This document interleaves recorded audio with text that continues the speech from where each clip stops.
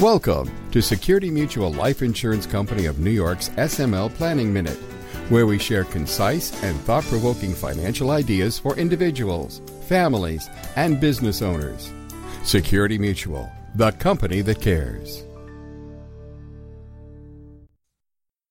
Hello, this is Bill Rinaldi with another edition of Security Mutual's SML Planning Minute. In today's episode, Social Security alternatives for the surviving spouse. We often spend a considerable amount of time with our clients explaining how Social Security spousal benefits work. We do this because that is where so many people want and need help. But let's not forget about survivor benefits. In many cases, survivor benefits can have just as much of an impact as spousal benefits. Here's a quick summary of how survivor benefits work. If both spouses are past age 70, the survivor benefit is fairly straightforward. It's simply the higher of the two benefits. If one spouse is collecting $2,500 and the other spouse is collecting $1,500, the surviving spouse's benefit would be $2,500. It actually doesn't matter which spouse dies, the survivor benefit is still $2,500. But what if one or both of the spouses have not yet reached their full retirement age, or FRA? As with other Social Security retirement benefits, there is an actuarial reduction if you start early. For a personal, spousal, or divorced spouse's benefit, you can start as early as age 62, but a surviving spouse can start as early as age 60. Deferred retirement credits. Survivor benefits are different from spousal benefits in one other critical way. It has to do with deferred retirement credits, or DRCs. DRCs do not affect spousal benefits, but they do affect survivor benefits. Here's one quick example. Assume Mr. Smith has a personal benefit of $2,000. This is the amount he would get at age 66 if that's his full retirement age. But let's say he elects to defer until age 70. His personal benefit would then increase by 32% to $2,640 per month. Now let's say Mrs. Smith never worked outside the home. At Mrs. Smith's age 66, the spousal benefit would be 50% or $1,000. But remember, she cannot collect the spousal benefit until Mr. Smith files for his personal benefit. So what happens if Mr. Smith waits until age 70? The spousal benefit to her would still be $1,000, not $1,320, because the 32% increase does not apply to spousal benefits. In other words, if he waits until his age 70, Mr. Smith gets a higher benefit for himself, but Mrs. Smith's spousal benefit stays the same. And worse than that, she has to wait an extra 4 years to collect. But DRCs do apply to survivor benefits. So if Mr. Smith died, Mrs. Smith would get the full $2,640 as a survivor benefit.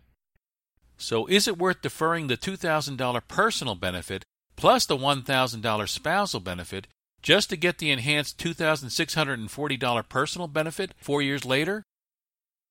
In many cases it is, simply because the $2,640 then becomes the survivor benefit. One place where understanding the survivor benefits can be especially important is when there is a significant age difference between the two spouses. Let's say one spouse is 10 years older than the other.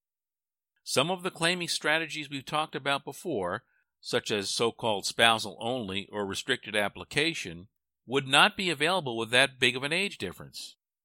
But when one spouse outlives the other by a considerable margin, survivor benefits become a much bigger issue.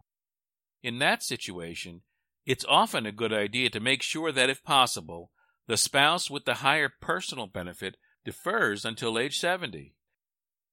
There's another real planning opportunity with survivor benefits: the ability to start with one type of benefit and switch to the other.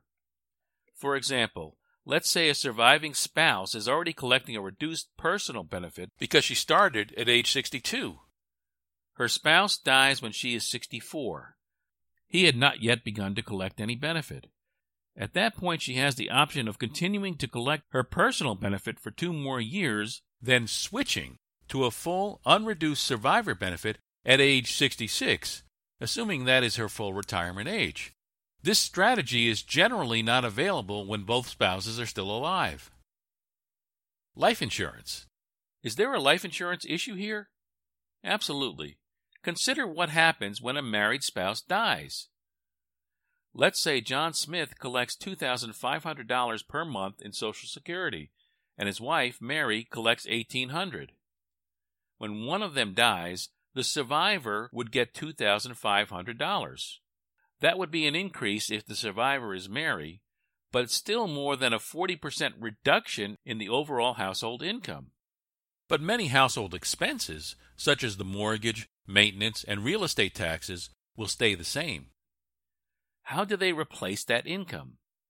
Life insurance can help solve this problem.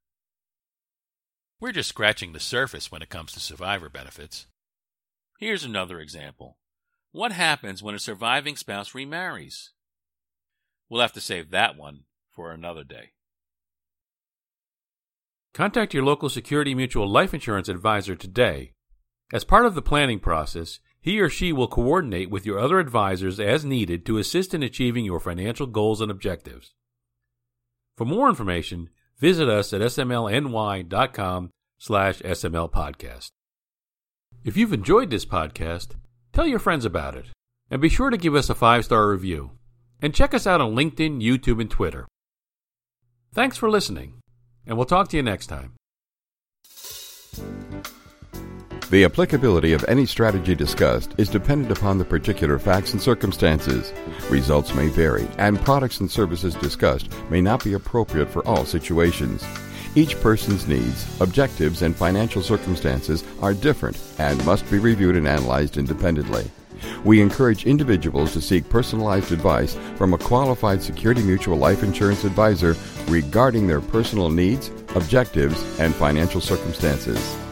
Insurance products are issued by Security Mutual Life Insurance Company of New York, Binghamton, New York. Product availability and features may vary by state.